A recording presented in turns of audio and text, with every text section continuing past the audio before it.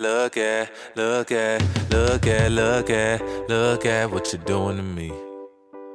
This It's is been Curate 1 Curiosity. year, 4 months, and a couple of weeks.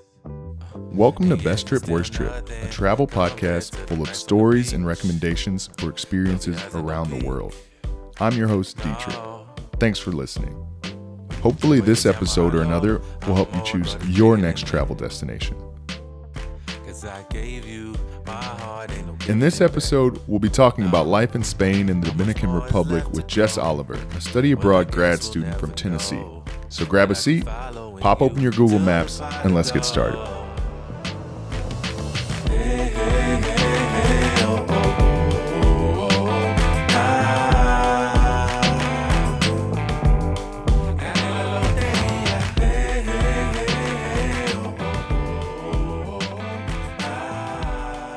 Well, thanks so much for joining us for a quick episode of Best Trip, Worst Trip.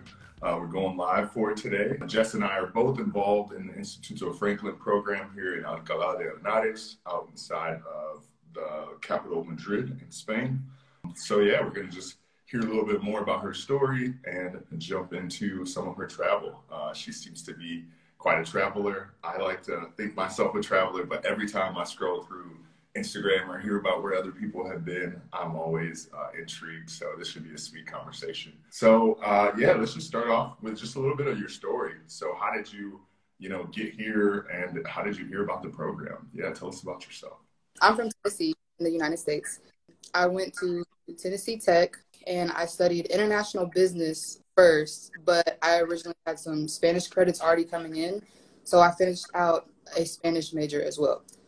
I graduated at the end of 2019, but due to COVID, I chose to defer my application for a year. So I was originally supposed to be here last year, but with all the uncertainty, I was like, let me just wait it out, which I did. And now here I am. Sweet. Awesome. Any more you want to tell us about your life back in Tennessee, or just kind of life through college for you? Yeah, life through college was interesting. I was a student athlete all 4 years. I played volleyball. Super fun time. I don't regret it, but there are some things where I'm like, dang, like if I wasn't an athlete, I would have had time for this, and this. I like to make new friends and talk to people and be involved in a lot of stuff. So my nickname kind of on campus was that I was the mayor of Tennessee Tech because I did obviously hang out with a lot of the athletes, but I also tried to get involved in other organizations. Most of the time athletes tend to just stay with athletes, and they were cool, but I was like, I want like some engineering friends, I want some people from the biology department or the random majors on campus. That's interesting. I kind of have one question. The idea of studying abroad, I know that was like a gem for me. Like that was my experience. Like first, second year of college, I was a football player, like D3 athlete. Kept getting hurt, so I was like, I'm done with this. So I bailed on that, and I'm really glad I did, because my junior year, I was able to study abroad. But I guess that's my question. Is this kind of like taking that space, or were you able to study abroad or do some of those other like travel things, internships in the summer? Yeah, what was that like? So luckily I was able to study abroad. It's kind of funny how it worked out, because usually in the summers by a certain date, we would have to be back on campus for the most part. And we were allowed to have internships, but the coaches will really be pushing you like, hey, you're on your own by yourself. Make sure you do A, B, and C. And it is kind of challenging to do that by yourself, because your team is kind of like your motivation. They're there to help support you and make sure you do what you're supposed to do. Let's see. I studied abroad in May of 2018. So usually we had to be back by June at a certain point. Lucky for me, well, not lucky. I tore my ACL this season before. So I was still on that recovery stage. I wasn't really obligated to do the specific type of workouts that everybody else was supposed to do. So my coach allowed me to go to the Dominican Republic for a month, where I got to receive college credit. So it ended up working out. Yeah. It sounds like that's like a really aligned trip with one of the trips we're going to jump into. I guess one of the bigger things I wanted to ask, maybe before we pivot deeper into that story about the DR, is there anything from your story that has kind of made you value travel in a different way? Like, is there anything specifically that inspires travel for you from being from Tennessee, from growing up, how you grew up, or just your story in general?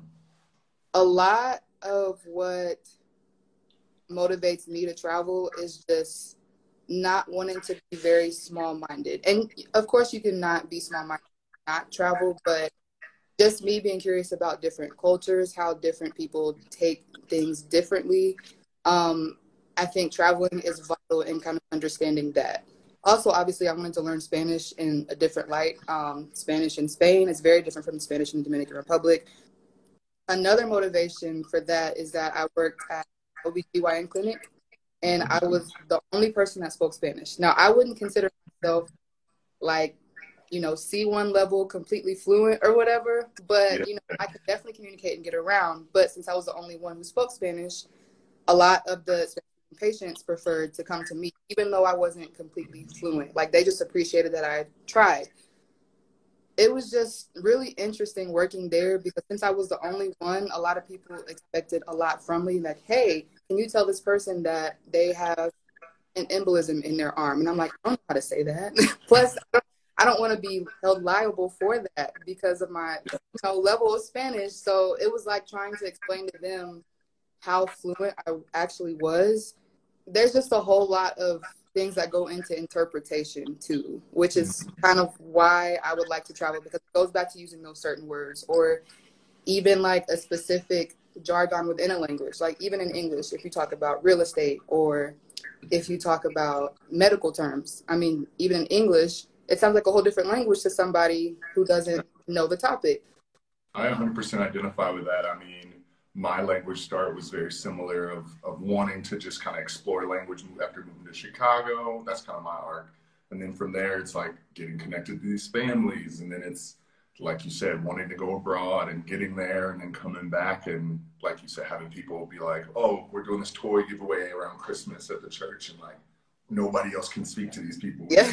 So make sure they get the right things and their paperwork's filled out. And I'm like, translating forms and like checking their bills and stuff. Like I'm like, I have no idea, right? But yeah, it kind of was a hook though, because that made me just want to know more, right? Yeah, it's very motivating. Yeah, huge motivator. It sounded like you were kind of telling us a little bit about the Dominican Republic. So I can't remember if that's your best trip or your worst trip, or if you want to tell that now or not. But I'm sure we'll figure it out as you tell us about it. Right. Tell us about your travels. Yes, the Dominican Republic was the first time that I went abroad ever. Absolutely loved it. I wouldn't say it's deemed my best or worst trip, but there were different aspects of the trips that were the best, and then some aspects that probably could have been better. So it was just a great time. I think it was because I was actually fulfilling something that I wanted to do it for a long time. I learned the language a lot more. I made lots of new friends, which, like I already said, that's my area that I love to do. Make friends, talk to people, learn different stuff about people, maybe stuff that I've never known. So that was a really good place to do that and improve my Spanish. The best thing, hands down, was the food. I love to eat. So I had mangú, I had plátanos in different types of ways. I stayed with the host. I say family, but it was really just an older lady and her dog. But she was great. She cooked for me all the time, so that was very convenient. The food was just, it was absolutely amazing. I can't describe it. It was great. So it sounds like you stayed within that like confines. Did you travel at all while you were in the DR, or was it like a month? What are we looking at here? It was for a month. I did travel a little bit. I don't know what city I went to. So I had a friend named Emilio, who I met through one of my other classmates, and he's from the DR. I was in Santo Domingo, so the capital. And so he was showing us all the big, like, monuments of the city, big major parks, statues. And then he knew some people that lived outside of the city, which is something that I value. So he took me to some place, I don't know where it is, but it was in El Campo, was what they would call it, like kind of in the countryside or whatever. Yeah. And it was like a family with a huge farm, like I'm talking turkeys, rabbits, a whole bunch of plants. They grew a lot. And it was nice just getting away and like looking at the greenery, because the city is full of like, huge buildings, a lot of people. And it was kind of relaxing. I also got to travel to some other beaches as well that were not in Santo Domingo. So that was nice. But I managed to do all of this in a month. But Emilio had a car, which was very convenient. Good stuff. Make friends with people who have cars. Were there any other major restaurants or anything that like was like, oh, if you go to Santo Domingo, you got to go here? Or were you more just kind of like flowing with the locals, not really doing the eating out kind of thing? I more was kind of like with the locals. We did go to, it wasn't really a club. It was like I guess it was like a bar, but where they played bachata music. And so I got to like dance with a couple of people there, which was really fun. So I guess that was the most I did as far as like nightlife and going out. Yeah. But it was still super fun. I definitely recommend, I don't remember the name. I have to probably look it up for you. But it was really good. Great drinks, great food, and the atmosphere was just live. Everybody was friendly. Somebody thought I was Dominican, and I was like, no. They turned out being from the States too. So nice. That was a very funny interaction. But that's hilarious. Yeah, they do look like us down there. So yeah. That's good. Yeah. Any other experiences then down there while you were traveling? Like you said, you went out to this farm. That sounds like a pretty like intense, like awesome moment and a great memory. Any other standout experiences or favorite moments that are like, I was in the DR, this will always be how I see this space, or this one weekend or first time doing this? Definitely. So I kind of have two things. One, there's these men there called piropos. Do you know what piropos are? I have no idea. They're basically like men that kind of like, they don't have to be in the street, but most of the time I saw them in the street, just basically trying to mac on the women that they think are like very pretty or whatever. So nobody like, I don't take this offensively, nobody like tried to mac, but it was funny trying to like see them shoot their shot with other people. And the thing about them is that it's not like they shoot their shot and once their shot gets blocked, they stop. They just are persistent. So it's like, oh yeah, like, what's up, mommy? Like, you trying to come in here or whatever? And then like, the women just keep walking and then they just keep walking with them. So it's entertaining, like outside looking in. But I'm sure if I was that one, I'd be like, kind of uncomfortable. Right. Yeah, but it was just like, it was something that I saw every day. And the fact that there was like a term coined to these certain men, I thought that was just very funny. So when you go to the DR, if you guys ever go to the DR, be on the lookout for that. Just be careful. So all right, yeah, know that those dudes are out there. Yes, they will shoot. They will keep shooting. The other thing, which probably would be deemed as like my worst experience, thankfully it didn't turn out bad, but there was a guy, and I think he owned like this place where you could go convert your cash. So if you had US dollars, you can convert your money to pesos. And so I don't know I don't know exactly what happened in the situation, but apparently one guy came and I think he was trying to steal money, or it seemed like he was trying to steal money. So the owner of the shop, like, we were sitting here conversing with him, like, you know, I had my Dominican friend with me and she was like, hey, she wants to convert her US dollars. He like stops mid-conversation and he's like, excuse me. So he goes out of the shop. We can see him and trying to like chase this guy down, pulls out a gun, and I'm like, oh my goodness, like somebody's gonna die. Like I started freaking out. But apparently, like, I guess that's normal because she was sitting here standing beside me like, okay, here we go again. And I'm like, again, like, girl, she has a gun. Like, but he didn't like take it out completely, but I think it was just trying to just basically threaten the guy. But then, you know, when the guy saw the gun, he like backed off somewhere else. And then the guy came back in and acted like nothing happened. He was like, so you're wanting to convert pesos? And I'm like, do I want to do that here? Right. Are you going to follow me home? Or is right. No, seriously. I'm like, Michelle, her name was Michelle. I'm like, Michelle, do we need to go somewhere else? Nah, girl, we good. I was like, okay. Yeah, that's crazy. So I think like stuff like that is, I hate to say lax, but you know, if that happened in the States, that would be a huge deal. So at least where I'm from. So yeah. Yeah, you got to keep your head on the swivel out there. That's wild that you went through that. I'm glad that went okay, because I think that would, I mean, especially your first time being abroad, that would be horrible to have that story go sour and then you're like, I don't want to be here anymore. Right.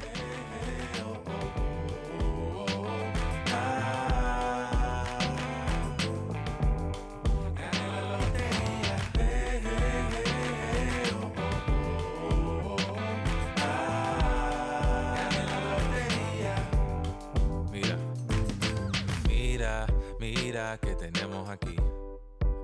Vamos a traer envidia si nos mantenemos así. Pero bebé, solo quiero tu amor. Entre tú y yo existe calor. Contigo me siento mejor. Quiero crecer a tu lado, mi flor. Dime whatever, te escucho bien. Well, the DR sounds like a spot worth visiting. I've never been, but we'll definitely get up with you to get some of those recommendations hammered out and push those out to the people. What other trip did you want to tell us about today? Just this trip to Spain. This is the second time that I've been abroad. I don't have I guess a whole lot to share because I don't think I've really had a horrible experience first. The most frustrating thing has just been trying to get adjusted. But I've had friends that helped me out with that a lot, especially friends in the Teach and Learn program who this is their second or third year doing it, whereas this is my first. I'm like, where do I find a bank account? Where do I find a phone plan? How do I get Wi-Fi? Where is this person? And I've never taken public transportation before in my life. So in the DR, obviously I had Emilio, and he took me pretty much everywhere, or I walked everywhere. I walked to school every day. So I didn't even take it in the States, I don't think, or maybe when I was younger, but I was always with somebody. So here, I was super confused. For example, I was on the bus, and I think usually in the States, if you're either on the bus or maybe the metro, somebody correct me if I'm wrong, there's these little handles that you can pull down to request that, you want to stop at the next stop. Yeah. I just thought the bus stopped at every single stop. So there was one stop where I was the only person getting off, and I didn't press the button. In here, they have the buttons where you press stop. But the first button that I saw like that was by the handicap section. So I was like, oh, that's an emergency button. Somebody can press that if they're stroking out or something. They need the bus to stop. That's fancy. That's what's up. No, it was a request to stop. It's just getting adjusted to stuff like that. Yeah. What has been your major pain points around culture shock here for this trip? So one of them, people stare a lot here. I don't know if you've noticed that. Okay, yeah. Yes. A lot. So at first, I didn't know, if I'm being completely honest, I didn't know if that people were not seeing Black people. So they were it was out of curiosity, or if it was just what they did here. I don't at first, that was my feeling. So I'm okay, I don't really know how to take this. Plus, I'm from the South of the U.S., so where we have Southern hospitality, we acknowledge somebody even if we don't know them. Oh, hey, how you doing? You having a good day? Okay, have a good day. Yeah. I would just say, hola, buenas, people just walking past. Not all people, but I don't know if it was because they couldn't really tell that I was talking to them through the mask, or if Southern hospitality or something equivalent is not done here or what. But I had a lot of people just keep walking and staring at me. Okay. So, yeah, that's something to get used to for sure. But I found out, at least within my class at Teach and Learn, that other people felt that way too. It wasn't just me. So once I found that out, I was okay, I feel a little better. And now I just let them stare, I guess. I can't stop them, so. Yeah, it's always back and forth with me too, because sometimes it's kids and stuff or whatever. Sometimes it's I don't know if they think that they know me. I've had a couple people think that they know me, and I was I'm not that dude. Yeah. I'm new here. So it's all good. But yeah, that's definitely one for me. I think another one for me has been just adjusting to time differences. I'm not always on time, but I think coming up how I came up and growing up in the family I did, it was I can't be the one that's always late. Right. So being on time for stuff and then being oh, maybe it'll start, maybe it won't, is confusing. Because right. I'm gonna be there. I can't be late every time. I've been late, social things, yeah, that makes sense. But work stuff or classes, it just feels different. It just feels different. So that's been one for me for sure. It's trying to adjust to just a different, a non-timetable timetable. Yeah, for sure. What you said about time, definitely, because when I was playing volleyball, we had a 10-minute rule. So if we had an event and it started at 8 o'clock, we always had to be there at 7:50. And if you came at 7:51, you had to run. So some of that is still innate in me. It's still oh, I have to be there 10 minutes early. And then I think, Jess, you're not playing volleyball anymore. So it's okay if you arrive at if it's an 8 o'clock event, 7:55. Especially here because that's considered very early. Whereas like we have Fridays at 3:30. I try to get there, between 3:20 or no, yeah, 3:25 and 3:30, and we start class till like for real until 3:45. Right. So that's definitely been an adjustment too. Yeah, I think it's just interesting because coming from a teaching background, especially we're in a school where like the bell schedule was like king, right? Mm-hmm. Like they didn't have bells in my school, so it's like the class starts when people are ready, when everyone's there, or whatever. So I'm just like, it's very different. So it's not bad. I think it gives you different like messages or whatever. But yeah, it's been interesting. Any other things you want to talk about, maybe on the positive side with being here? Have you experienced any good eating like you did down in the DR, or any restaurants you're like, yo, gotta check this out? Much good. Yes. Surprisingly, it's not a Spanish restaurant. It's an Indian restaurant called Shiva, and it's in Alcalá de Henares. So yeah, Shiva is definitely a restaurant you gotta try. It's really good. I haven't had the samosas yet. I plan to go back. We've gotten to see a little bit out here, a little bit in Madrid. But yeah, I'm curious to know what if anything you've gotten to, I don't know, go and do or explore out here. To be honest, it hasn't been too much, or maybe as far as like, museum and what Madrid is known for, not really stuff like that. I did go to an amusement park about 2 weekends ago.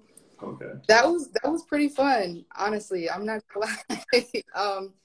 I mean, it was basically like an amusement park in the US, but I think it was just different seeing like the cultural differences. Like, at the concession stand, it's not just, well, it was hot dogs, but not like what people in the States would think of as hot dogs. It was like papas fritas con salchichas. So it was like, basically, I know salchichas is like sausage, but I think it was just hot dogs on fries with a whole bunch of ketchup or whatever. Yeah. So I guess the common staple, at least in Madrid. I don't know about all of Spain. And just different stuff on the menu. It was interesting, but it was really fun though. What was the name of the spot? It was called Parque de Atracciones, Madrid. Sweet. Did it have like a Six Flags vibe to it kind of thing? Yeah, it was a little bit smaller than Six Flags. Well, the only one I've been to is in Six Flags, but it was definitely smaller than that. But the rides were super fun, and the lines weren't as long as like the Six Flags in Atlanta. So I definitely was okay with that. And the fact that we stayed there, I think we got there about 12:30, 1 o'clock, and we stayed there till about like 9 at night. So as the day went on, the lines got shorter anyway. What's on the horizon? Do you have some travel plans in the budget for the year? What's up? To be honest, I don't, but I'm very open to it. If it's possible, which I haven't looked into it yet. I know Morocco is not too far, and I have a friend from Morocco. So she told me, hey, like you can go visit my family. They have like a beach house. And I was like, oh, and she's like, oh, they'll take care of you. I said, oh, I'm there already. You just tell me a date. So that's something I looked into, but I don't know like the COVID restrictions or what that would look like, financially on my part. So, but that's definitely an idea.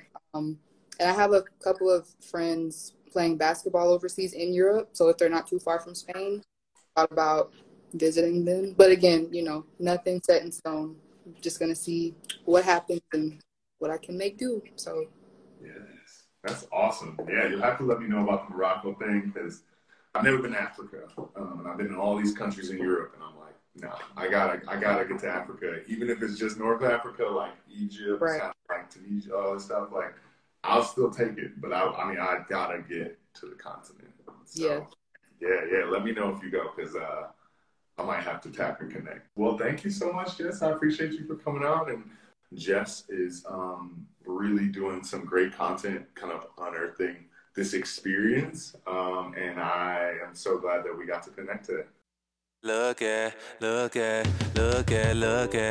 Follow us on Instagram to see a travel feed of photos and videos from this episode and others. If you listened last season, then you know I quit my job and moved abroad. Currently, we live in Spain, and we bounce around Europe whenever we get the chance. Some of the episodes this season, I'll walk you through a few trips we've taken using something I like to call sexy guides. This Google list of stays, eats, experiences, and your must-see unforgettable moments is what I'll share to hopefully inspire you to send me recommendations for these places and others before you get up, get out, and start seeing the world.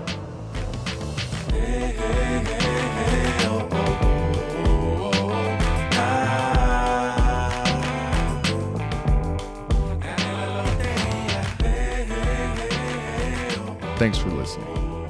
Hopefully this episode or another will help you choose your next travel destination.